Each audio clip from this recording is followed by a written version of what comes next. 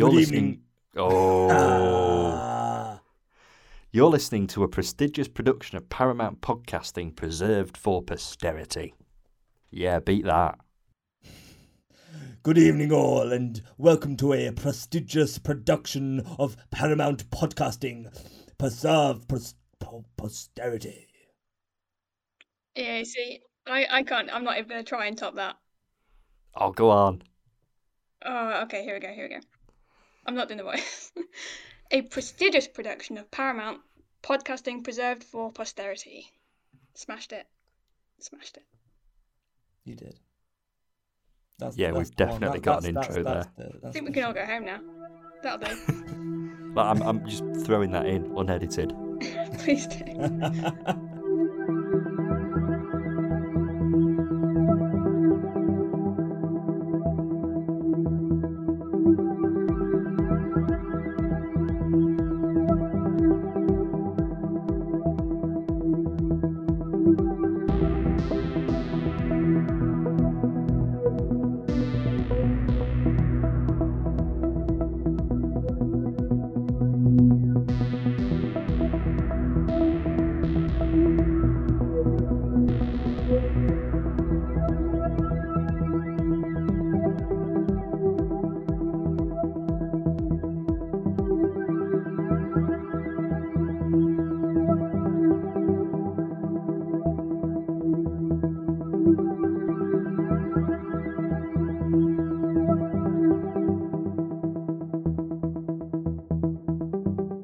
Hello and welcome to a podcast of spurious morality. I'm Johnstone and this week I'm joined by Holly. Hello. And I am joined by Tom. Hello. Doing his best Jago impression. My best, I'm doing this for the whole episode. Oh, God. Yeah, let's see how long that lasts. Before my voice is dying. Yeah, you realise the Jago and Litefoot episode's next week, don't you? Oh, that's embarrassing, Tom. No, I'm kidding. This is the Jago and Litefoot episode. This is the Jago and Litefoot episode. This is the one and only. The definitive Jago and Litefoot episode. So let's get going. I'm just going to put a bit of a spoiler warning out there. The Talons of Weng-Chiang may get spoiled this week. It's nearly 50 years old, so it's kind of on you if you've not seen it by this stage, I guess. But we're also going to be talking about Jago and Litefoot at Big Finish, including their own series and any other appearances they may have made in other ranges. So basically, the potential spoiler warning is for anything Jago and Litefoot have ever been in. So Jago and Litefoot. Jago and Litefoot got 13 and a bit more series at Big Finish. Out of all of those series, what would you say is the best one, Holly? Well, confession time. I have only heard up to and including series 9. So, I know, shocking. Hang on, you've not heard them all, Tom, have you? No. As I suspect. But nobody else knows that. Well, they do now. But of those, right, I will do my best to not turn this podcast into a Leela appreciation podcast. But of those, probably either 3 or 4, mainly for Leela, because I think Lou Jameson elevates absolutely everything that she's in, frankly.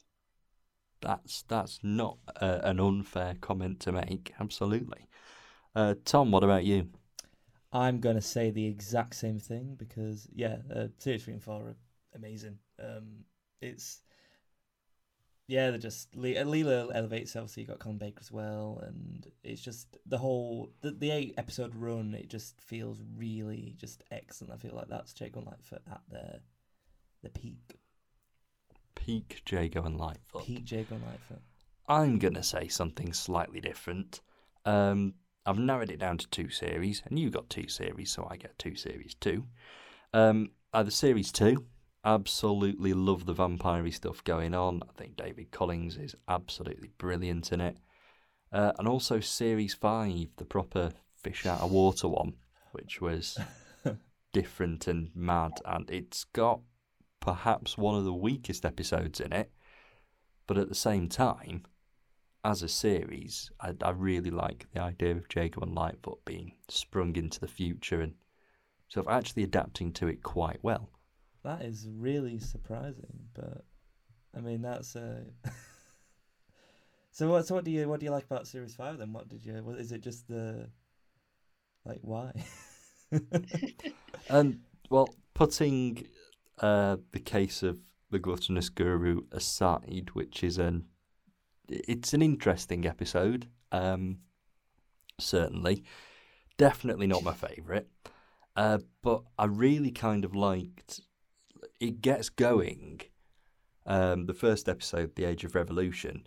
It's actually, for the first sort of half, it's not really a Jago and Lightfoot episode at all. It's a police inspector kind of investigating Jago and Lightfoot and what the big mystery behind them is, and kind of piecing together that they're from the past. And it was just quite interesting to have them introduced as these mysterious figures that were kind of on the periphery of it for a good chunk of it. I like the idea of Jago being on the telly. I absolutely think he'd have been on the telly in the 60s. And I liked the fact that we got Duncan Wisby as a descendant of Saka, who was killed in the second series. So there's a lot in there to love. And it is also the closest Jago and Lightfoot ever gets to being a direct Talons of Weng-Chiang sequel. Yeah, I love the Age of Revolution for basically all the reasons that you've just said. Yeah. And also the fact that Timothy V calls his TV show the TV show.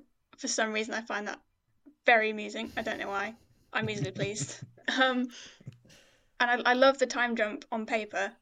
I just feel like the Age of Revolution is actually the only episode that does anything with it, and all the rest. Yeah, I feel like if the other 3 episodes had kept that vibe, then I would have been much more positive than what I was. But the other 3 episodes were either Gluttonous Guru, which was, as we've said, an interesting episode. And then the other 2 just felt, I mean, as you said, it's sort of like a Talons of Weng-Chiang sequel, and it just feels very just standard Jago and Lightfoot fare, but with out the setting or the music or whatever. But it just took me by surprise. That's all, because I wasn't expecting Series 5, but I can see the appeal, I guess. I think when you consider there are effectively 9 other series that are set in normal Jago and Lightfoot time, I quite like the fact that they did do something a bit different and a bit fish out of watery. And I know you guys haven't heard the later seasons yet, but they all get a little bit safe towards the end. I'd say very much sort of, there's nothing quite like that. The 13th series sort of does something a bit strange and interesting, but again doesn't do as much with it as it could. But yeah, it's fair to say that as it progresses, Jago and Lightfoot sort of does fall into this comfort zone. You have the occasional episode that kind of pushes it in a slightly different direction, does something slightly interesting.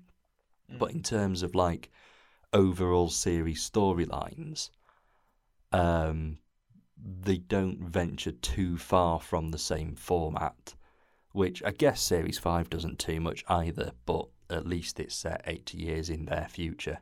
At least it's got some swinging, it's got an amazing theme tune. The 60s version of the theme. That is it's very nice. I love that rebound theme. It's so good.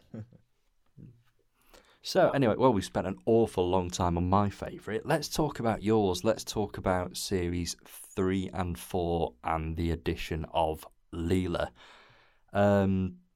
Holly, do you want to sort of tell us a little bit more about why you love it? Yeah, I mean, well, first of all, I think both of them, the individual stories, I think, are pretty universally really strong. The Man at the End of the Garden and Swan Song, I think, are Yes. particular favourites of mine. They're both series 3. Beautiful Things as well in series 4 is great. But yeah, I mean, as I said, it's Leela, I think, adds so much for me. It just brings that fresh dynamic because she is so incongruous to the setting. And I think that's part of the joy of Talons as well, is like there wouldn't have been much point in telling that story with Sarah Jane or Romana. Really, it's the fact that Leela sticks out so much. And like, she's not stupid, she is very able to adapt. And you see her learn things in Talons about, etiquette and Victorian values and blah blah blah. And Yeah, because there is some quite sly moments with Leela in the set where she's sort of like the sort of hint that she's sort of playing up to it a bit with like with the not understanding the slang and stuff. There was a couple of lines which I found quite interesting and made a scene. yeah. Sly, I guess.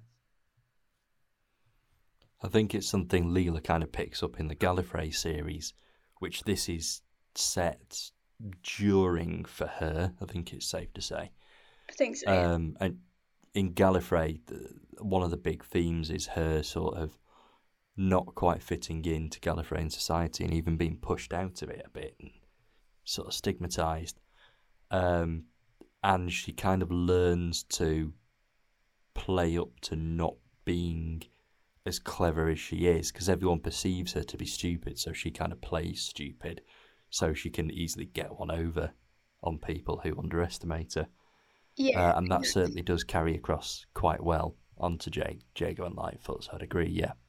And I like that she is smart and she could absolutely adapt if she wanted to, and she chooses not to. She chooses to like carry on being Leela essentially and stick out, and she just goes with it. And I think that's why she's so great. And it just adds a totally different flavour to series 3 and 4 especially.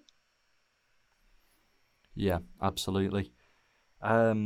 And then, of course, in Series 4, we get Colin Baker as the Doctor as well. As Professor Black.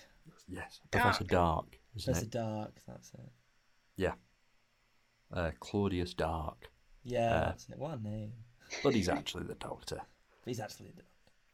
But I quite like how there was this mysterious figure called Professor Dark kind of being seeded in the background of Series 3, and then when we finally meet him, oh, it's the Doctor. It's Colin Baker. What? Yeah, did anyone for a moment hear the end of Series 3 and think it's anyone other than the Doctor? Really? Well, no. I'm actually tempted to go and sift through the related threads on Gallifrey Base just to try and find one person who was like, no, he's playing a different role quite clearly. Well, there will have been one. There will have been someone. There's always someone. Yeah. That's if anyone's listening and didn't think that it was the Doctor at the end of Series 3 of Jago and Lightfoot, tweet us and tell us. I just love the idea that someone will get to like the end of episode 3 in Series 4 and then just like having like an absolute like massive reaction like, what, you're the Doctor? Oh my god. Oh, this is amazing. What? Then again, there are some parts of fandom that are so kind of determined to not accept the inevitable, but they probably do argue that it's not the Doctor after hearing Voyage to the New World. Like, no, he's still an imposter. I will be convinced. Yeah.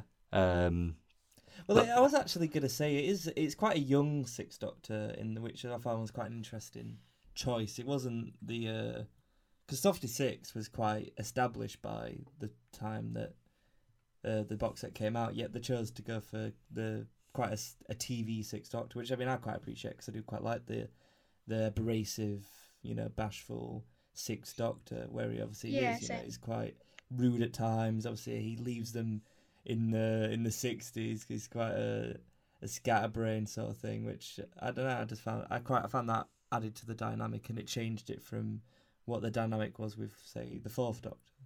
Yeah, I'd agree. And I think the Sixth Doctor was absolutely the right one to use. Because at the time, Big Finish, I don't think they quite got Tom Baker yet. So they effectively had 5, 6, 7 and 8.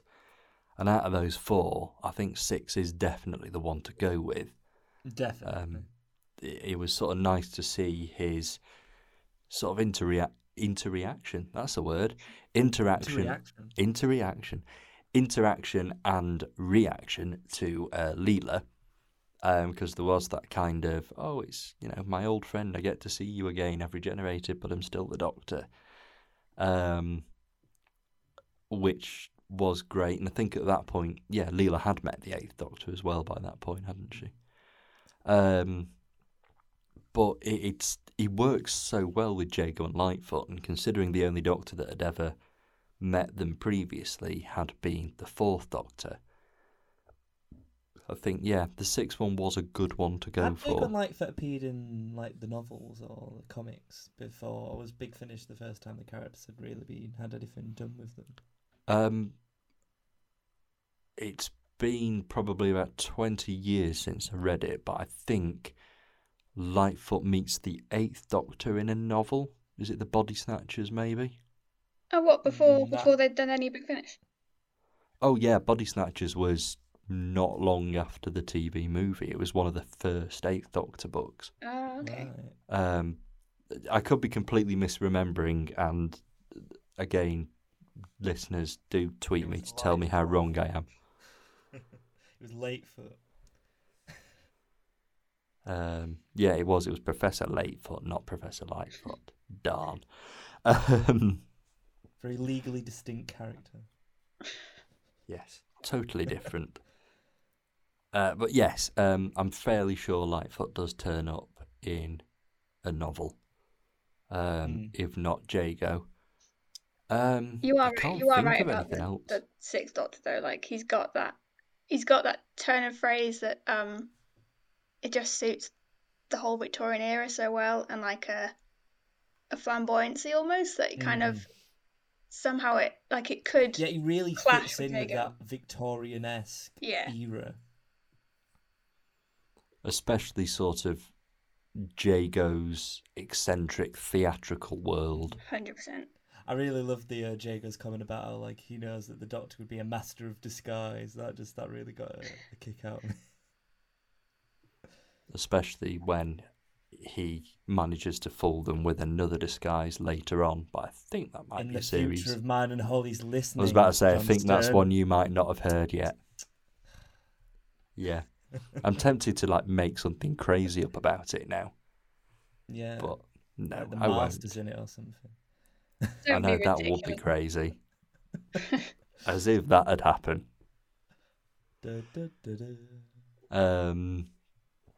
We won't delve too much into that, but the Sixth Doctor being a master of disguise does return. I also love Jago as a master of disguise. He only does it a few times in the series I've heard, but it's very, very funny. It's so obviously Christopher Benjamin putting on a voice, and every time Lightfoot's oh, who is this mysterious stranger? It's great. I love it. It's like, Henry, I'd never have guessed it was you. Yeah. By Jove, I can't believe it. Okay, well, let's move on a teeny tiny bit. Let's talk about the first appearance. Let's talk about the Talons of Weng-Chiang, which is it's considered to be one of the greats, really, isn't it? Talons. There are some things that have kind of been reassessed quite reasonably in recent years. Some, shall we say, production choices. But overall, as a story, it does still stand up. And fans have been sort of saying for years and years, come on, let's have a Jago and Lightfoot spin-off series. And it finally happened a long, long, long time after Talons had been broadcast. So I guess what I'm asking you guys is, does Talons stand out? What is it that makes it stand out, if so? And what is it that makes Jago and Lightfoot so loved above goodness knows how many other Robert Holmes double acts? So Holly, you go first. I mean, it's a classic for a reason, isn't it? The rat. I do struggle sometimes to look, I do struggle to look past the the racism, basically, which like it would be bad enough if it was just a white guy playing Chang, but like I think it is ingrained in the story as well. It leans into all those stereotypes with the Oh, definitely. The whole, everything in the story is derived from those racist stereotypes. It's playing up Fu Manchu, isn't it? Which Yeah. was inherently racist. It was written to be racist. Yeah, which Yeah. is obviously unfortunate, and yeah, it's hard, I find it hard to look past, but it's a shame because I love pretty much everything else about Talons except its portrayal of its Chinese characters and Chinese And the culture. rap. Yeah, like the dialogue throughout I think is genuinely some of the best dialogue in the entirety of Classic Who. It's such a witty script, and I think Jago and Lightfoot get the bulk of that as well. Like they are immediately endearing and just charming in their kind of Britishness and their decency and in how immediately out of their depth they are. And I always forget as well when I watch it that they don't even meet until like, is it part 4 or 5? Part 5. It's mad. Part 5, yeah. I think it's that last 2 episodes in the tunnels or whatever where they actually meet. Yeah, it's ridiculous, but they instantly fall into this double act that feels so natural and like they've just been best mates since always. And I think it is a testament to the writing, but I think it's as much Benjamin and Baxter just being incredible. Yeah, as much as it is the writing. I think it's great. Yeah, absolutely. Do you have any thoughts, Tom? No, I have to agree. Like it's definitely Holmes's wittiest script. I feel it's just insanely clever. A lot of the dialogue. Tom's got some cracking lines in it. As for why I think Jago and Lightfoot stand out amongst like other Holmesian double acts, because there's quite a couple. I think it is definitely at least a huge part down to the actors. I think without Benjamin Baxter, I don't think we would have gotten, a Jago and Lightfoot series. I think they just brought like that spark to the characters and to their chemistry on screen that I think made people want to see more of them. But I think it is also just because it's a really good story itself. So I think it's the mixture of it being revered as a classic as well as having the really great actors. I think it's that mixture that made it, I guess, so desirable for there to be a follow-up. Yeah, and interesting really what you say about it being Robert Holmes' wittiest script. I'd agree with you. I think it is. And I don't think he was actually trying to go for witty on Talons. I think it just came very naturally. When you look at something like The Sunmakers, which is it's very political, it is having a stab at sort of the tax office and that kind of thing. I was just about to mention The Sunmakers. It's actually a lot wittier than that, and it's not trying to be a comedy or not trying to sort of satirise something. What were you going to say about The Sunmakers, Holly? No, just that that's the other one I immediately think of when I think of witty Bob Holmes scripts. I think Talons and I think The Sunmakers. I think Talons edges it for me though because it isn't, like you said, it isn't trying to be funny. It isn't a comedy piece. So I think then it does stand out when you have got Jago saying like really funny lines and stuff like that.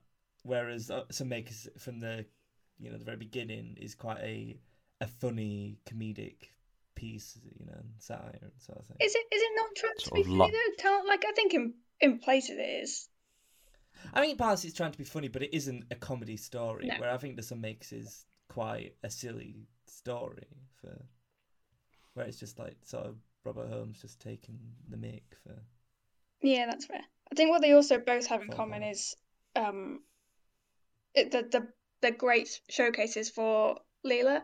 I think that's where a lot of the comedy in Talons comes from, apart from obviously Jago, that goes without saying. But Yes. Yeah, that whole Pygmalion vibe, and yet I think it uses that to send up Victorian values more than it's sending up her perceived ignorance.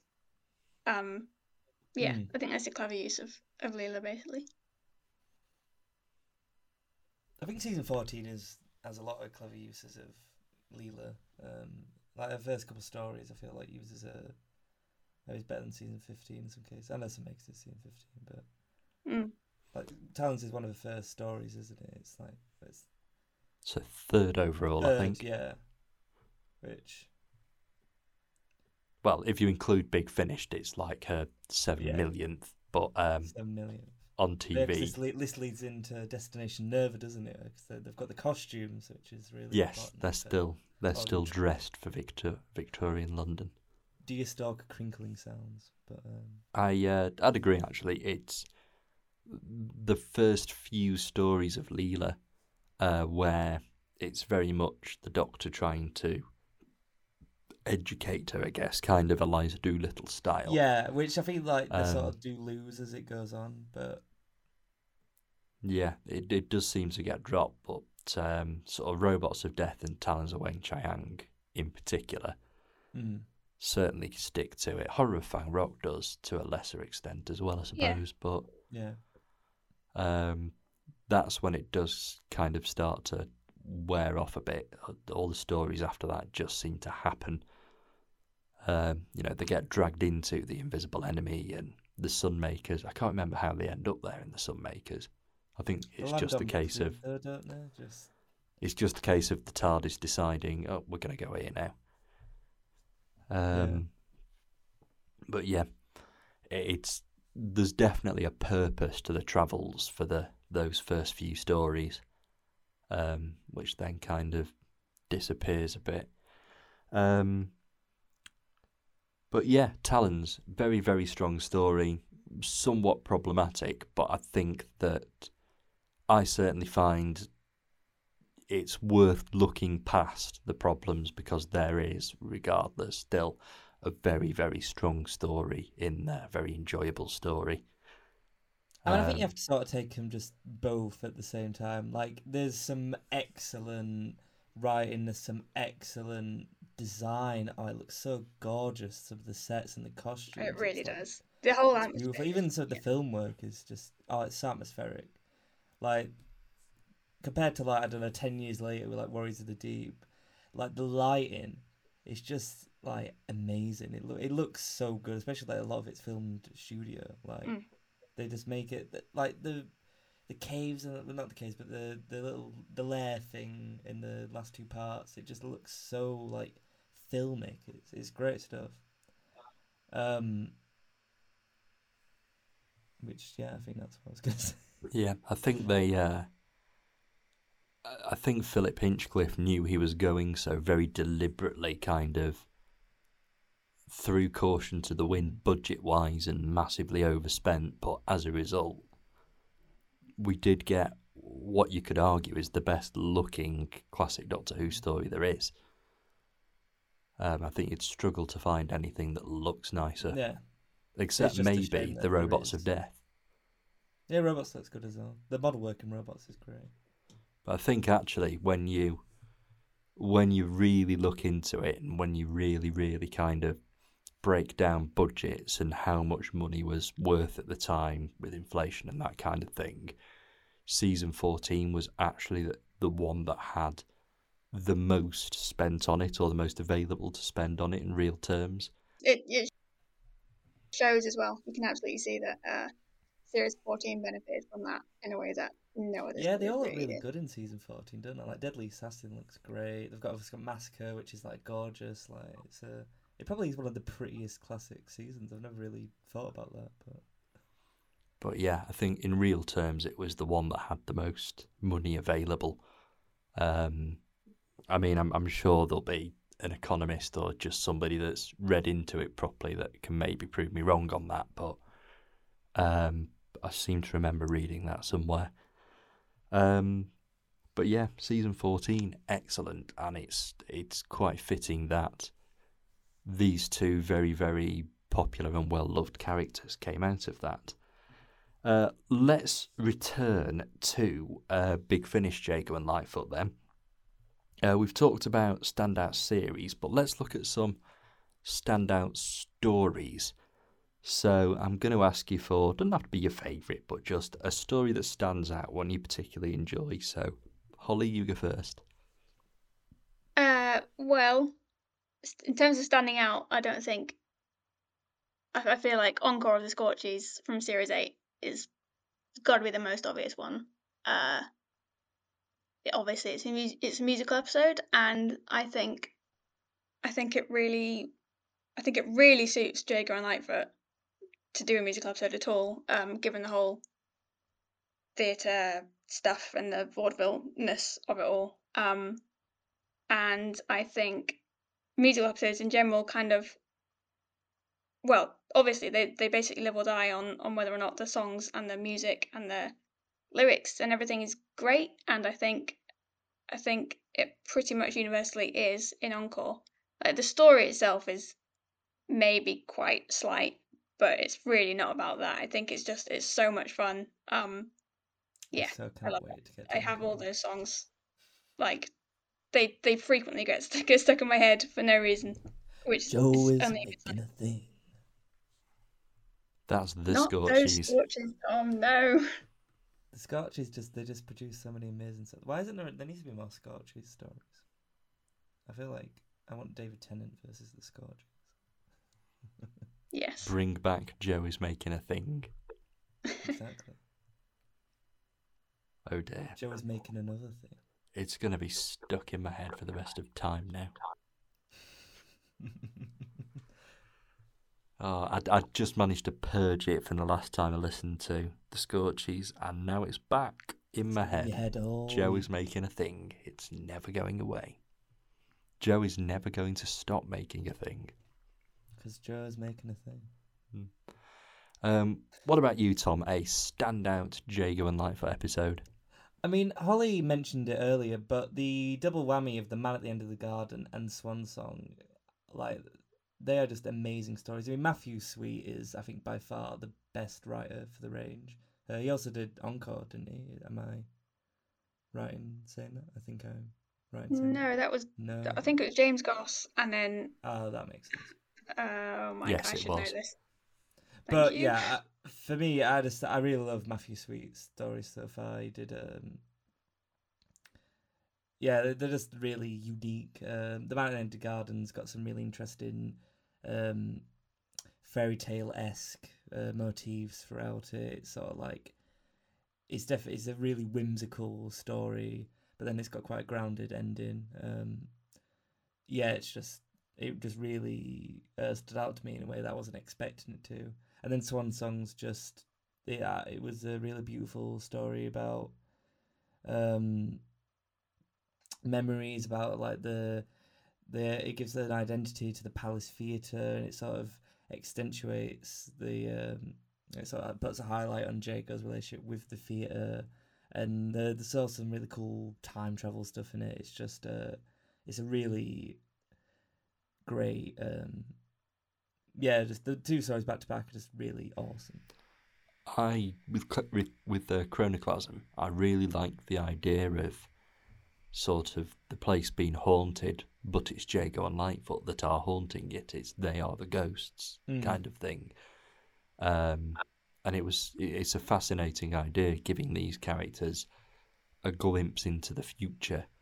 Well, the dual narrative, yeah, it does really work. See, I feel like Swan Song is actually a much better example of putting Jago and Lightfoot in the future than Series 5 was. I feel like seeing Jago and Lightfoot in that sort of scientific setting was just really cool and interesting, and it felt so alien in a way that, say, the Bloodchild Codex from Series 5 didn't. That just felt like, like Swan Song definitely felt like from the first series. Obviously, it opens with the modern day characters, and it's sort of they're the point of view for the audience. The Jago Lightfoot are sort of these like the ghosts, and I think that's definitely, if they ever did, obviously, if they ever hypothetically were gonna do that again, I think that's how I would have preferred it. Where like Jago and Lightfoot being more like not the point of view, have someone from the modern day be the point of view, viewing Jago and Lightfoot who are in a different setting in the future or the past or whatever.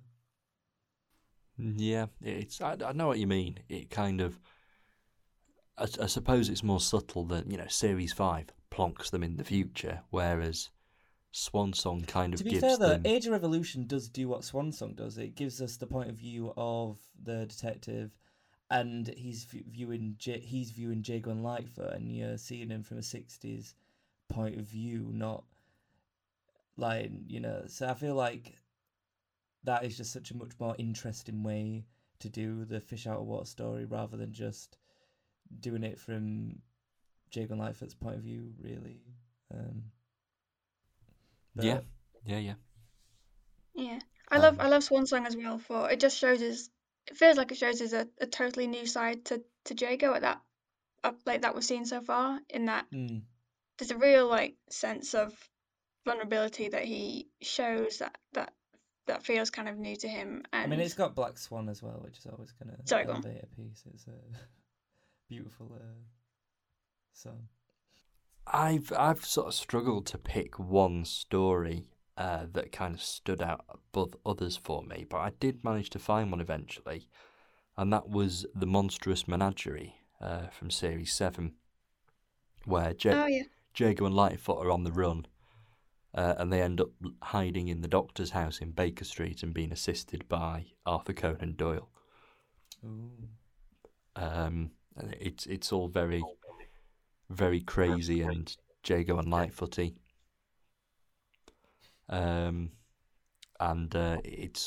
It's the story of how Conan Doyle was convinced to go back to writing Sherlock Holmes, but it's a running joke all the way through that no one else has read anything he's ever done. They only know him and like him for Sherlock Holmes.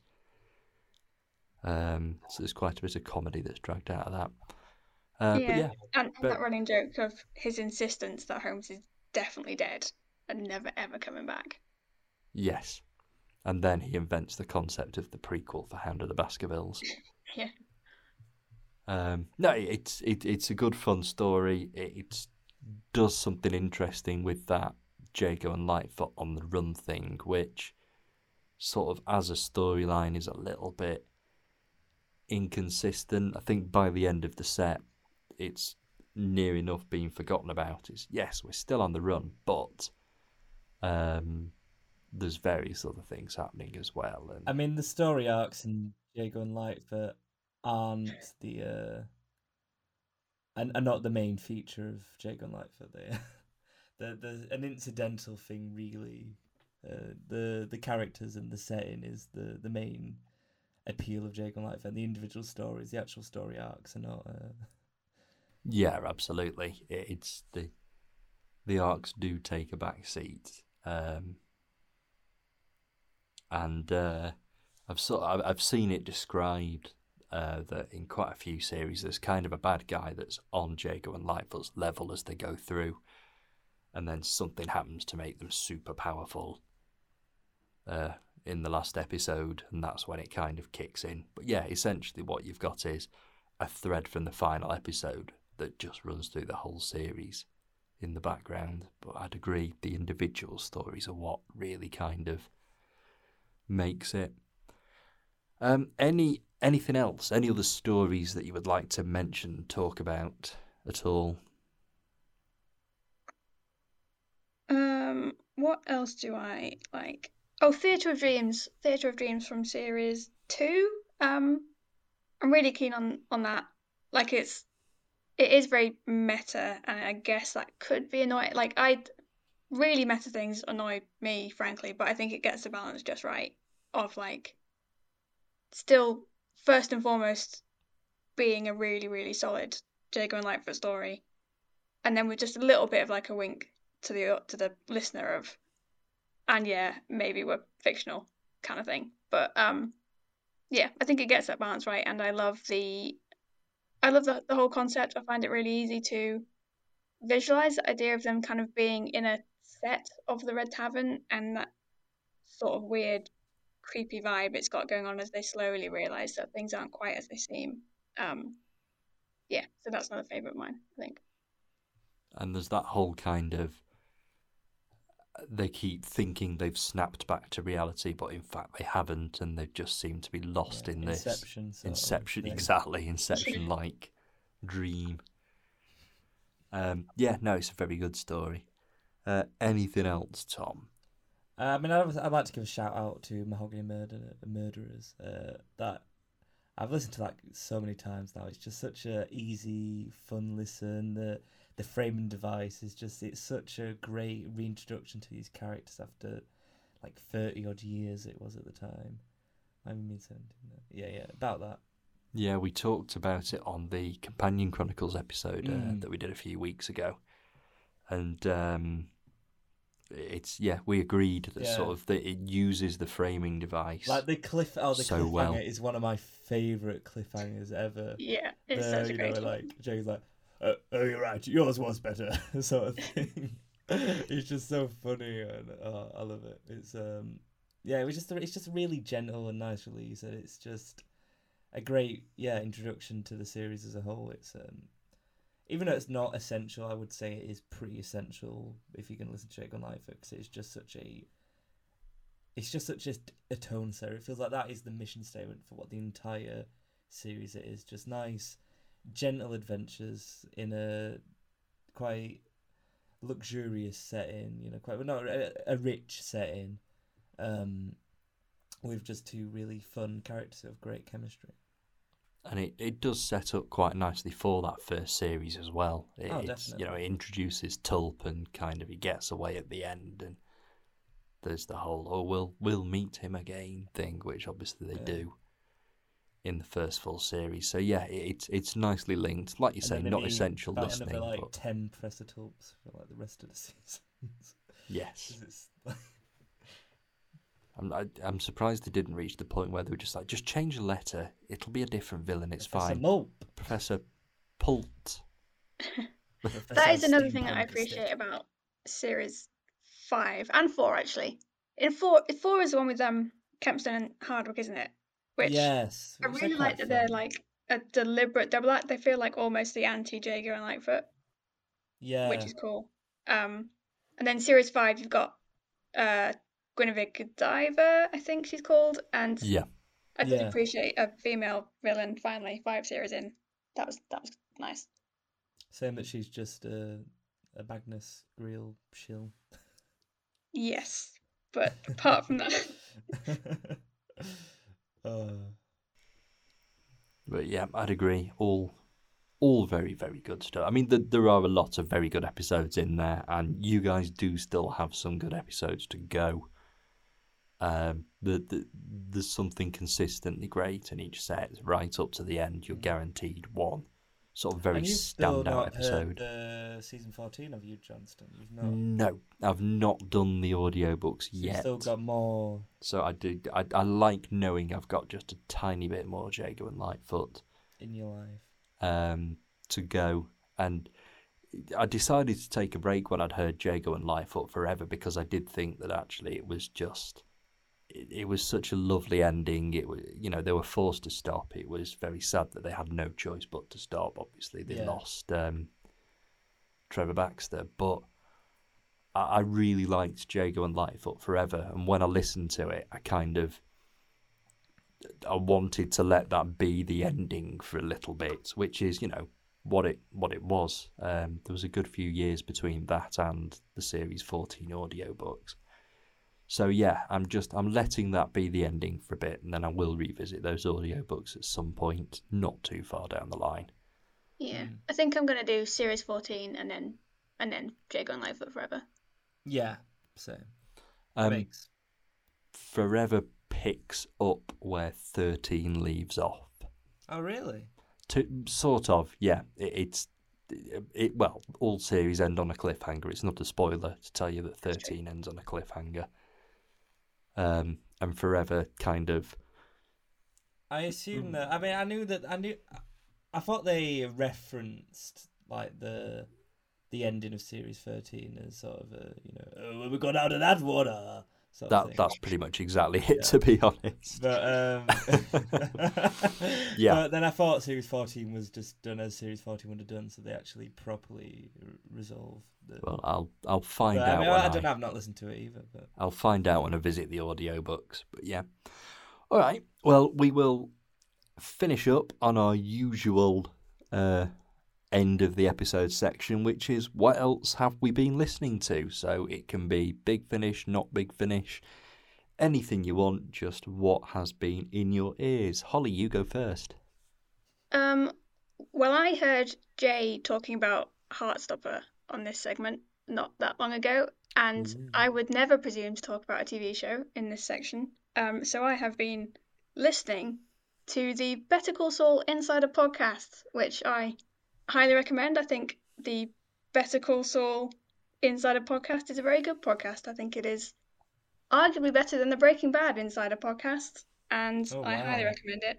So that is what I have been listening to. Thank you. Oh, I might have to have a go at that. same. Love a bit of Better Call Saul. Better Call Saul podcast one is what Yeah. Anyway, we're turning into a Better Call Saul podcast, so I better ask you what you've been listening to, Tom. Better ask Tom. Better ask Tom. I've just been listening to Jago Litefoot, to be honest. Yeah, just Jago Litefoot all the way. I also listened to the Star Beasts last week, which was for reasons. But that's exciting. Sorry, I'm gonna do the Star Beast soon. I think I got the novel adaptation. No, comic book adaptations. Yeah, looking forward to that. Yes. Although it's an excellent. It's so fun.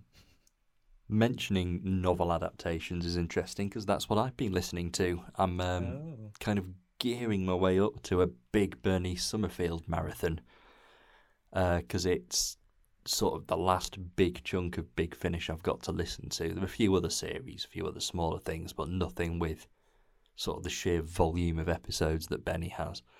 So I've been listening to the novel adaptations that have Benny in as kind of a prelude to going on to Benny's solo stuff.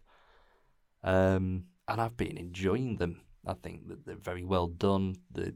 Some of those stories are very, very complex, and I think the adaptations actually do a really good job of sort of doing them justice without making them too over the top and confusing, and as you know, a literary adaptation can sometimes be.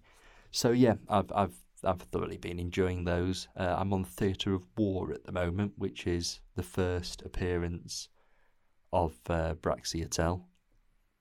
Very interesting character who Big Finish have done an awful lot with. So yeah, I'm going to push on with those. So that brings us to the end of the Jago and Lightfoot episode. We've got another one done, another one in the can. Yes. Excellent. Splendid. Indeed. So all that remains is to say goodbye and thank you to you guys. So thank you and goodbye, Holly. Thank you, and indeed goodbye. And thank you and goodbye, Tom. Thank you and goodbye, Johnstone. And at some point over the next few weeks, we're going to start an occasional series that we're going to do, which goes through every... It's not Better Call Saul. Better stop talking about Better Call Saul. It's we're going to go through Doctor Who season by season. So we're going to start with season 1 in 1963 and we're going to work our way through. So that will be a sort of occasional series that we put online every now and again. Okay, well that is it. So thank you very much for listening and we'll see you soon. Goodbye now.